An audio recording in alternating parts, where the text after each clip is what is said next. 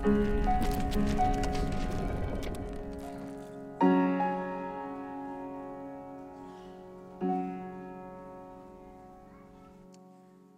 we hold to those words that we just sang, that your promises never fail. We believe that. We know that you have promised us your presence with us.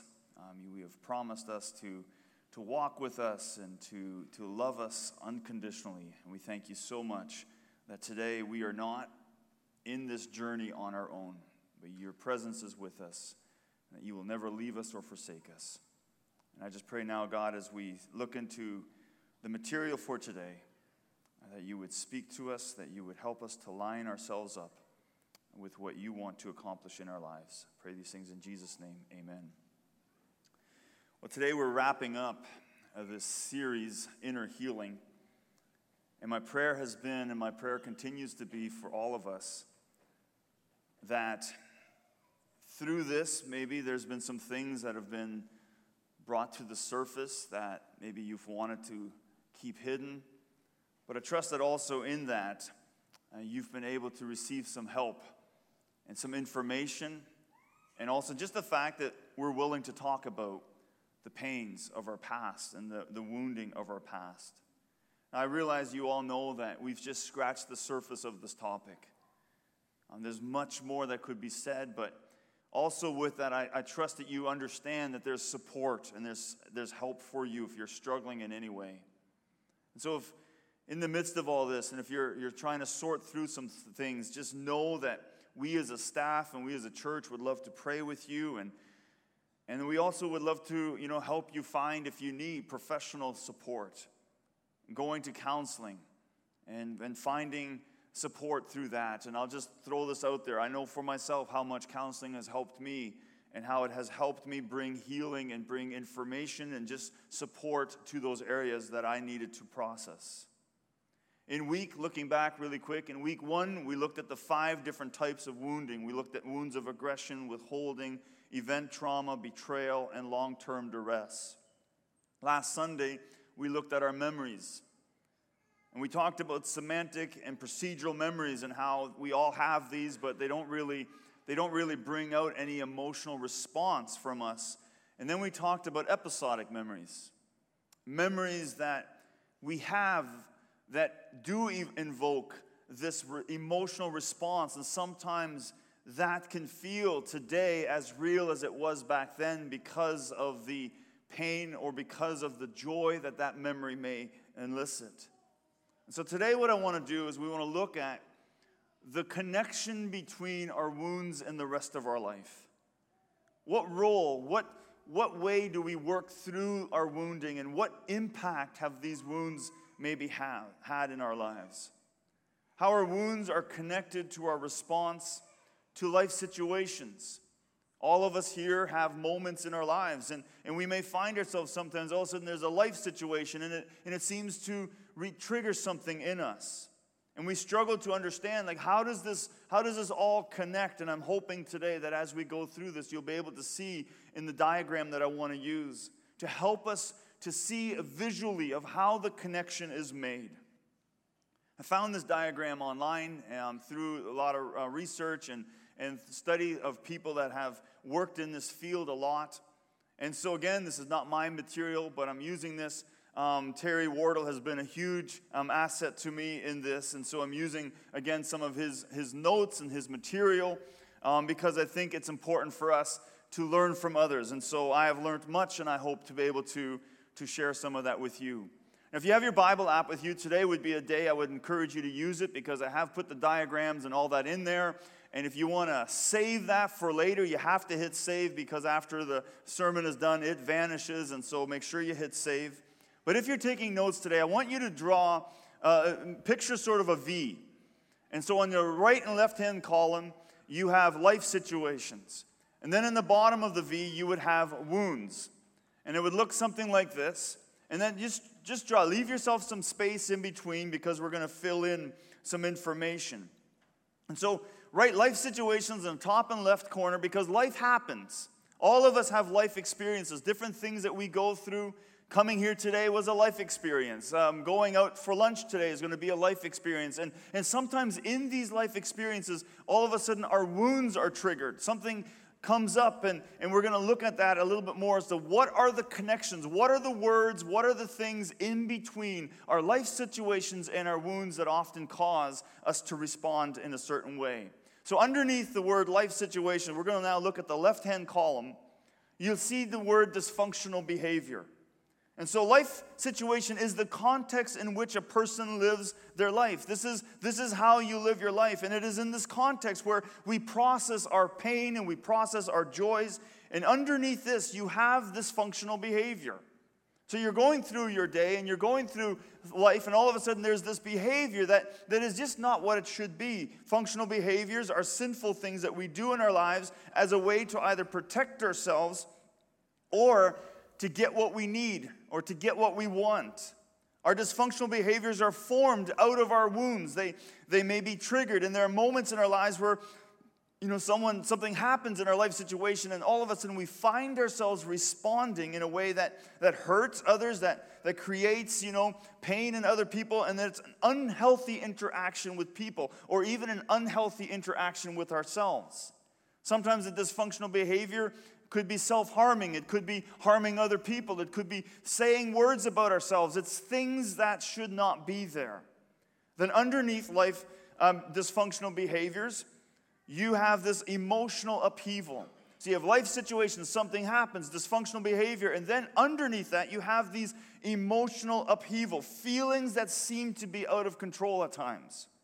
Someone says or does something, and all of a sudden the feelings that you're experiencing are maybe even out of proportion with what was said. You may have found yourself saying something like, I don't know why that bothered me so much. I don't know what it was about that person or what they said that caused me to behave this way or to feel this way.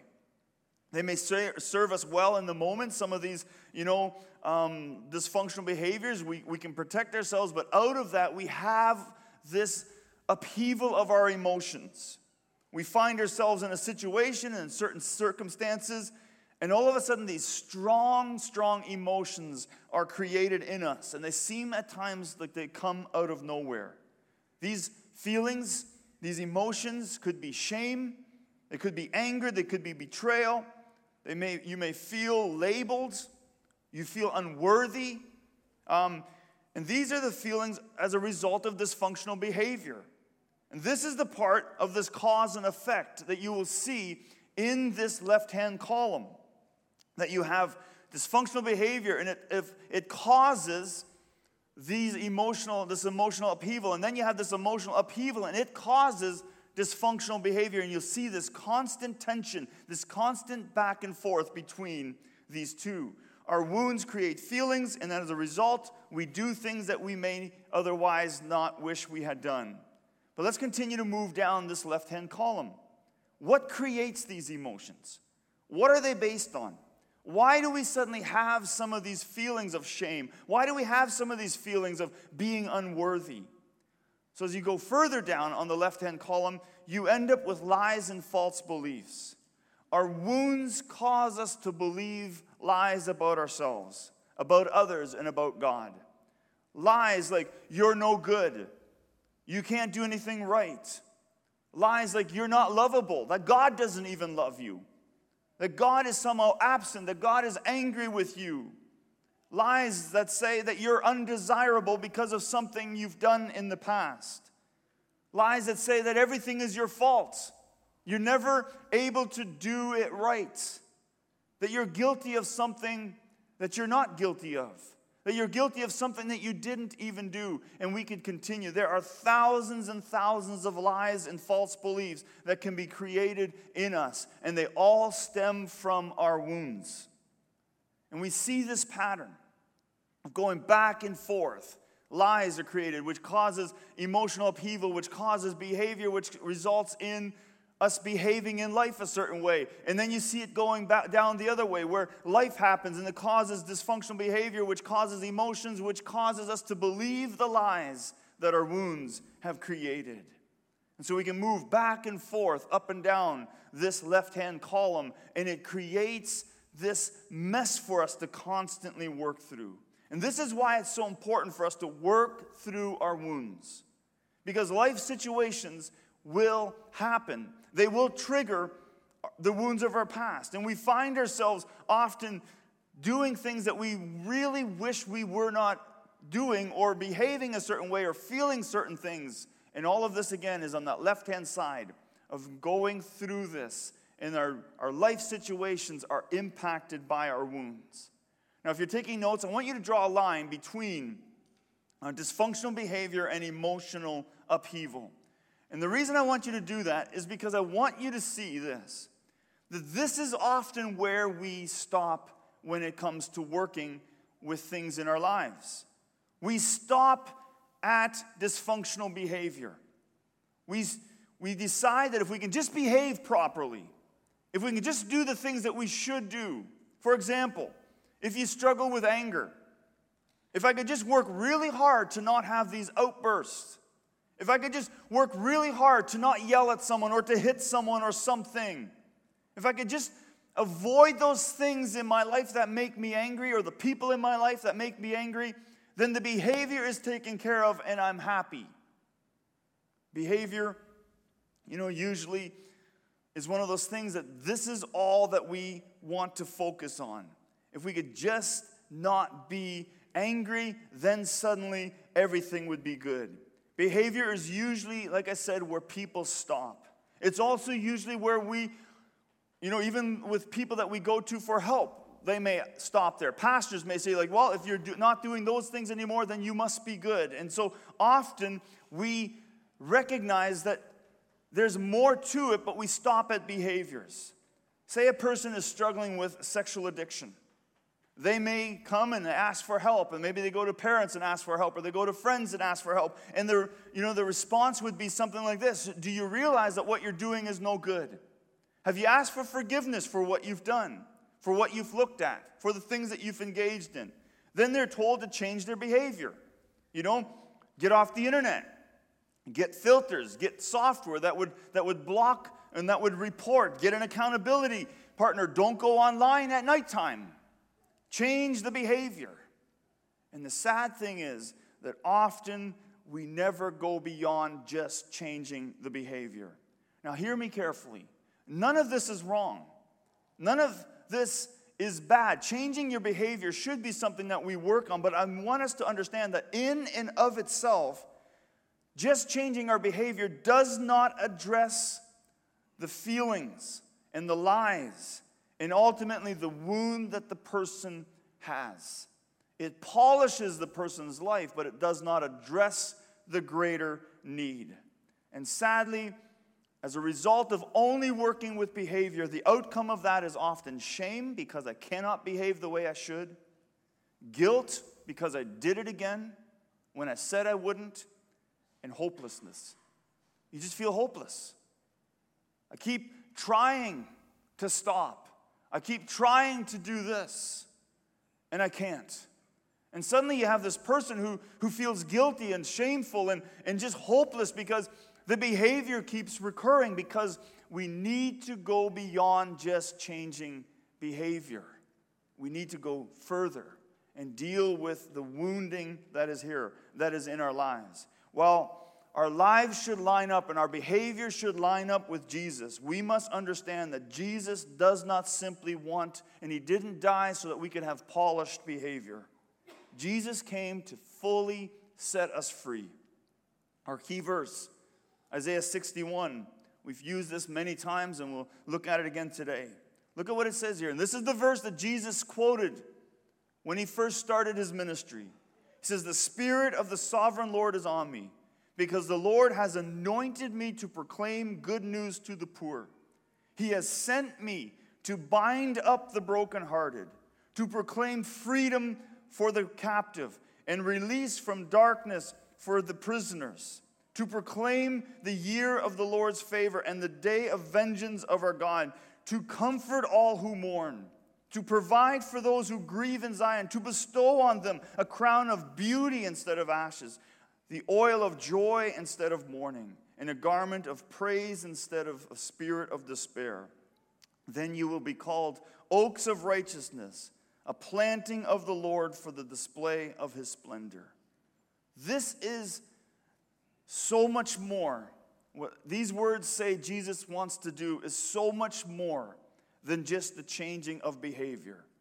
It is about being released from that which brought about the behavior, being free from the captivity of our wounds, having the strength to stand tall and to stand firm like a mighty oak tree. Jesus didn't die to simply paint over the ugliness of our sin. He came to remove it, to erase it, to fully bring healing. Jesus died and rose so that we could have complete freedom, not just behave better, to go beneath the pain, to go underneath the wound, to uproot this thing once and for all, and to find our identity in Christ. And through him, we receive this deep inner healing. So that's the left-hand column. I want us now to look at the right-hand column. Because as you look at this V, you have your wounding, you have your life situations on your left and right. Now, let's look at the right-hand column. You see that we can, through prayer, through intentionally engaging with our wounds, we can find full healing. And when Jesus meets our wound, the outcome is different. After Jesus touches our wounds, suddenly our wounds are experienced differently. They bring about new meaning, new hope. Instead of lies and false beliefs, we now have truth. Truth about who we are. Truth about our identity. Truth about who's guilty. Truth about our worth, about God, about people. We see that we are loved. Not because of what we do, not because of how well we do something, but we are loved because God chose to love us. We also see that our love from God is unconditional. That you can do nothing to remove God's love from your life. No matter how messy your life is, no matter how many times you mess up, God loves you unconditionally. Now suddenly, because Jesus has touched this area of our lives, we're able to experience this truth and have this truth. We also see that we were created in God's image, that we were created for relationship, that we have not been cast away. Truth is that you are not rejected, that you're worthy. You've not been pushed aside. You are chosen, that you are loved. You have a promise, you have potential. In spite of your wounds, you can still do good. You can still accomplish God's plan. You are not somehow now out of the realm of what God wants to do. Your opportunity for ministry, your opportunity for serving people is not dismissed. God uses broken people. You see that when Jesus touches our wound, all of a sudden truth arises and we see ourselves as God sees us. We're not damaged. We have value. We belong. We are wanted. We are appreciated. Truth then brings and leads us to peace. We are no longer dealing with the emotional upheaval that is caused by lies and false beliefs. Because we're not listening to the lies, we are now able to see ourselves as we truly are. And this brings about stability. This brings about courage. This brings about strength. Suddenly, when you see yourself for who you are confident to be who you are. When you're constantly listening to lies, there's this emotional upheaval, and eventually you don't know what you are, and you don't know what you feel, and you don't understand what to stand by because it's not based on truth. We respond on the right-hand column, out of our identity, which is grounded in truth. Now our emotions are based on what is true. That while we still have pain, while life still hurts, while there's still brokenness, we are now experiencing this inner peace in the midst of those storms in life. There's something incredible, incredibly powerful about having peace. That while we may still go through the hurts, while the memories may still be raw, while the pain may still be there, we do not allow that to shape us anymore. In the presence of our wounds, Jesus gives us peace. Our wounds are now seen through the person of Jesus Christ. And this allows us then to live by the Spirit, to be guided by the Holy Spirit, to experience Holy Spirit's presence and to work within us, to live for the purpose of something greater than ourselves. Our behavior now is not just about responding to emotions and responding to life. Our behavior is now such that it is rooted in the truth of who we are in Jesus. To experience an inexpressible joy. To have hope that goes beyond what we would ever think could be accomplished in ourselves. To see ourselves as not the ones who are the source of our strength, but to see that we have our strength in Jesus Christ. We see that we can help others. Through the work of the Holy Spirit, we can go and minister to others, to experience life situations to the full by the empowering of the Holy Spirit. So now we're back at the top. And now life triggers on the right-hand side. Life triggers. And instead of responding with dysfunctional behavior, we now respond through the Holy Spirit, through the guiding and through the leading, through the prompting of the Holy Spirit. And suddenly we will find ourselves experiencing life in a very, very different way because we've allowed Jesus to come and to do his work in that area of wounding in our lives. Where life happens, now suddenly, when our wounds are triggered, our response is not as it once was.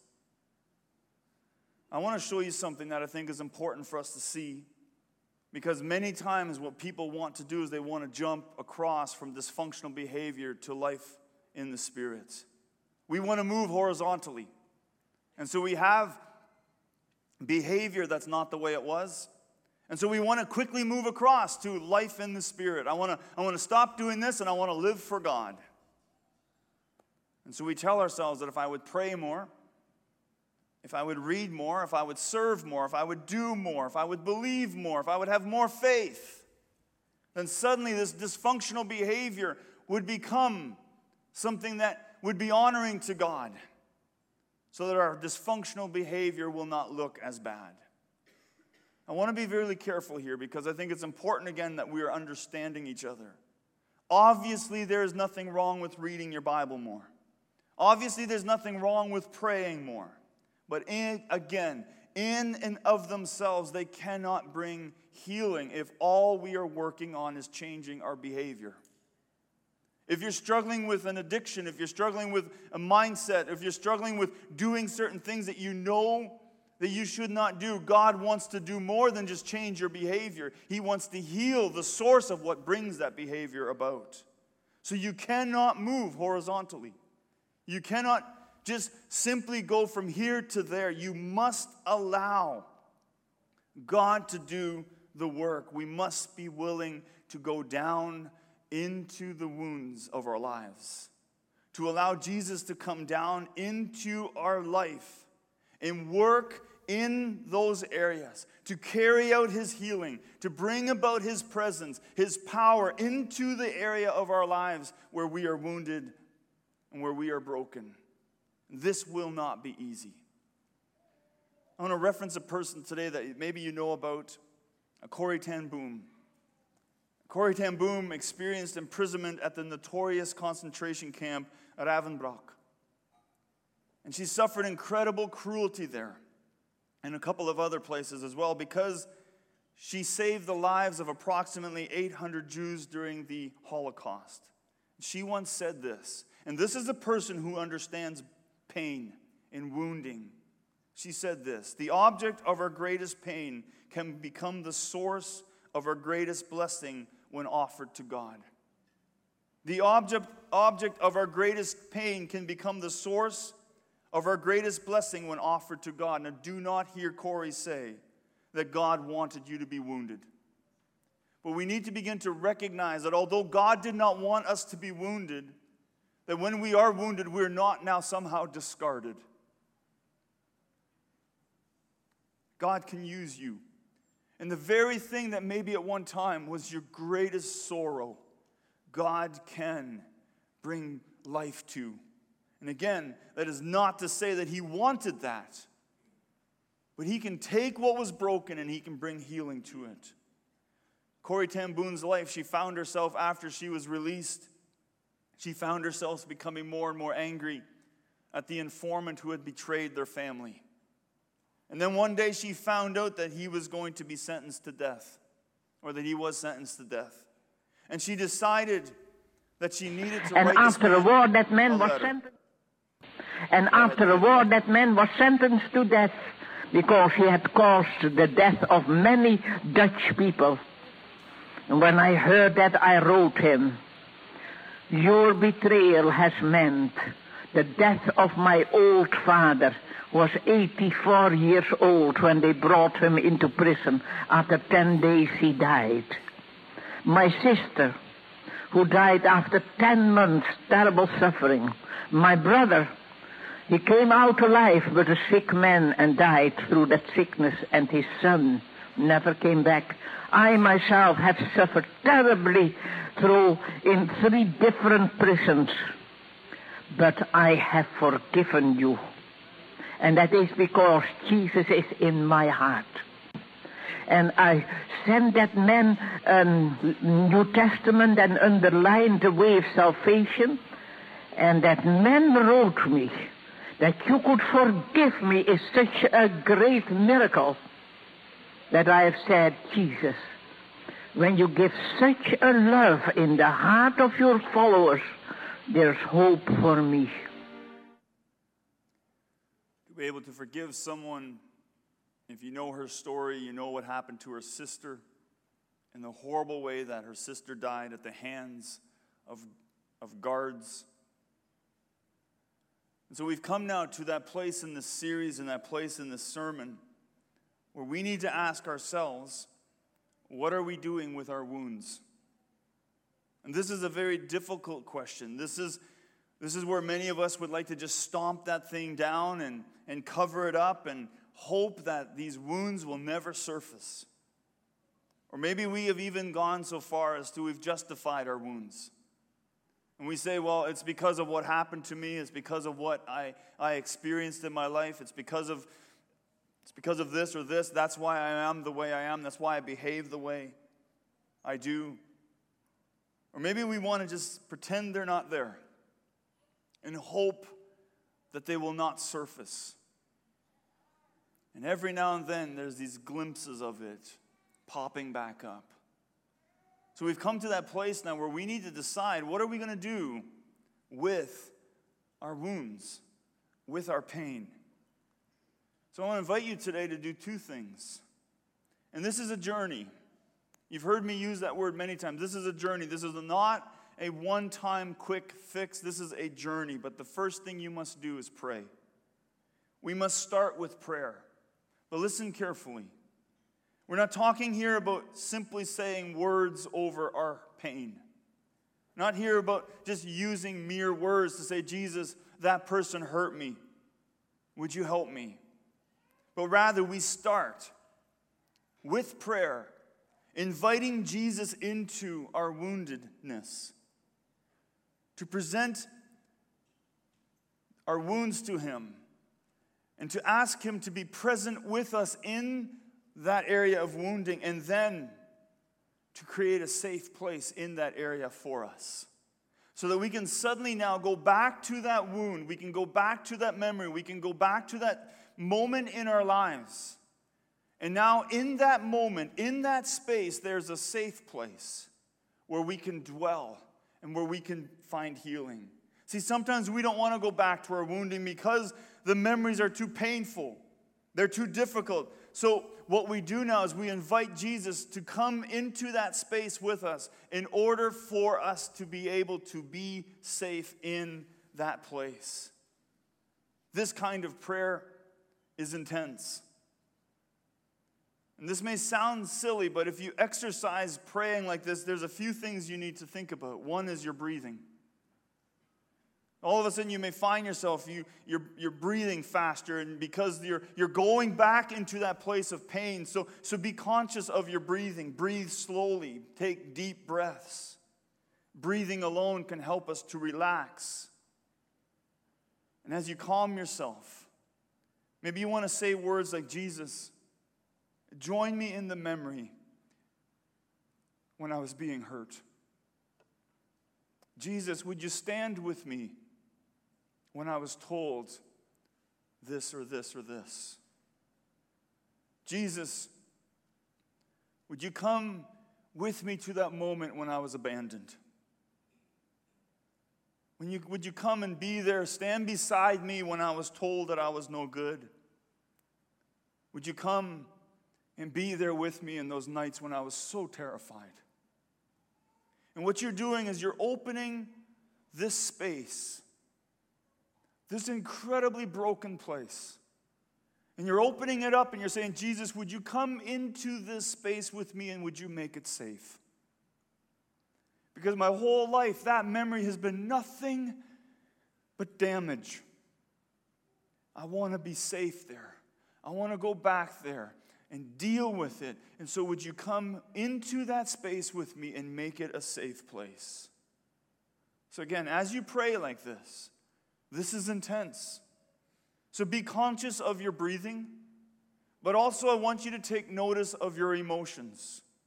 What are you feeling as you pray that way?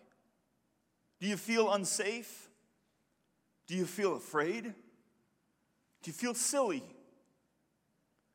If whatever emotions come up, I want you immediately to say, Jesus, I give this emotion to you. This wound always causes me to feel silly. This wound always causes me to feel shame. I'm giving you that. I don't want to feel those things anymore. I want to experience truth. I want to experience peace. I want to experience life in that area of wounding. I want to experience healing and freedom. Satan would love for us to stay locked in our fear. He would love for us to stay stuck. And Jesus wants to release us. So we start by praying and we invite the presence of Jesus into the space so that healing and freedom can take place. 2 Corinthians 3 verse 17 says, now the Lord is the Spirit, and where the Spirit of the Lord is, there is freedom. John 8:36, so if the Son sets you free, you are free indeed. Galatians 5:1, it is for freedom that Christ died, that Christ has set us free. Stand firm then, and do not let yourself be burdened again by the yoke of slavery. And for some of us, our wounds have become our slave masters. It's where we're enslaved. Jesus has come to set us free. So you pray and you invite Jesus into that place. And the second thing that you must do is when you can, you must forgive. You will need to forgive those who hurt you. And you may find yourself harboring bitterness and anger and ill will towards the person, towards the situation. And you will need to release yourself of that by forgiving. And you might feel like you can't forgive them. Or may ask, at what point will the memories go away then if I have forgiven them? Know that forgiveness is hard work. It takes time, and it feels unnatural. But it's part of the journey. So as you start forgiving, I want you to be aware of a few things. It will feel sometimes like you're just trying. It will not feel real. Or maybe you can only manage certain parts of it. And maybe it feels all scattered. One day you're forgiving and it's like, oh, I feel like I got somewhere. And then the next day it feels like, what did I even do? You may find that you can forgive one day and hate the person the next day and then forgive again the next day. Forgiveness is not a one and done. So if you have forgiven someone and then struggle with the pain and the emotions and the memories again, I want you to know this, that you need to now see yourself as a forgiver. That's important because that's something you've chosen to do. Your wound may be there, your pain may be there because someone chose to hurt you, but you have now chosen. You have now chosen to be a forgiver. You were free to choose, and you did it. I want to read to you a quote because it's important for us to recognize that forgiveness does not erase our past and our memories, but it's part of setting us free. It goes like this. When an individual has sincerely forgiven others and genuinely been willing to accept God's forgiveness, then there is no reason to mull over life's injustices. The memories will return, sometimes when they are least expected, but these memories will have decreasing power. Forgiveness must come first, and then complete or partial forgetting will follow. I pray that you would be willing today to move towards healing. And as much as I hate to tell you this, no one can do this but you. But you can do it. If you keep reading the book of Isaiah, you're going to hear some promises made. Isaiah is told about how God binds up our brokenhearted, and then in verse 4 he says, and they will rebuild the ancient ruins and restore the places long devastated. You may see your part of your life as something that cannot be restored, and I'm here to tell you that God can restore you. That what was once devastated does not need to remain that way. In verse 6 he says, you will be called priest of the Lord. Maybe your wound has somehow made you feel like you're disqualified. Somehow you do not measure up. You're the one that God doesn't want to look upon. No, you are called a child of God. Your wounds do not label you. Jesus is who your identity is in. Verse 7, he says, instead of shame, you will receive a double portion. And instead of disgrace, you will rejoice in your inheritance. Everlasting joy will be yours. So today I want to invite you, if you've started this journey, to continue this journey. If you've never started this journey towards healing, would you start today? Pray. Jesus, come into this area of wounding. And as you are ready, you can't force forgiveness. As you are ready, begin the journey of forgiving. I want to invite you again today.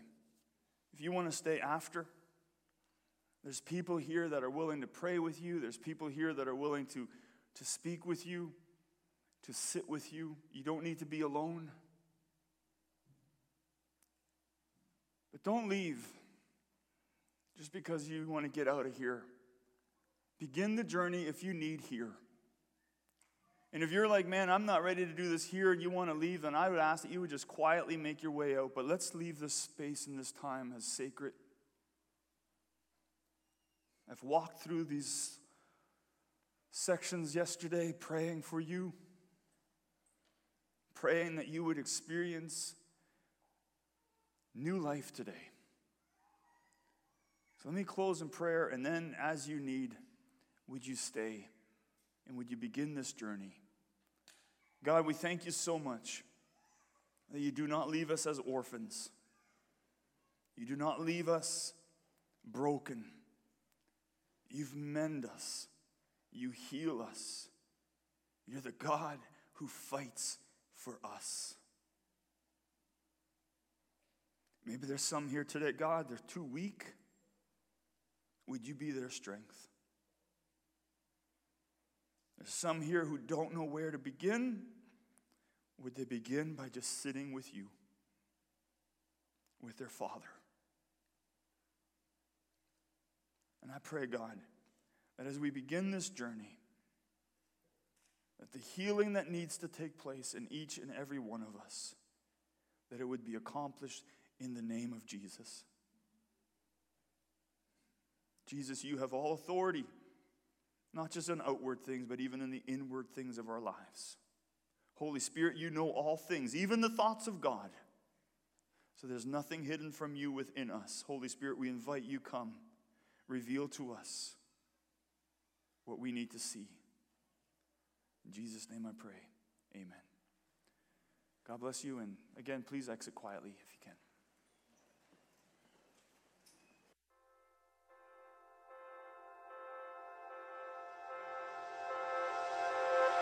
can.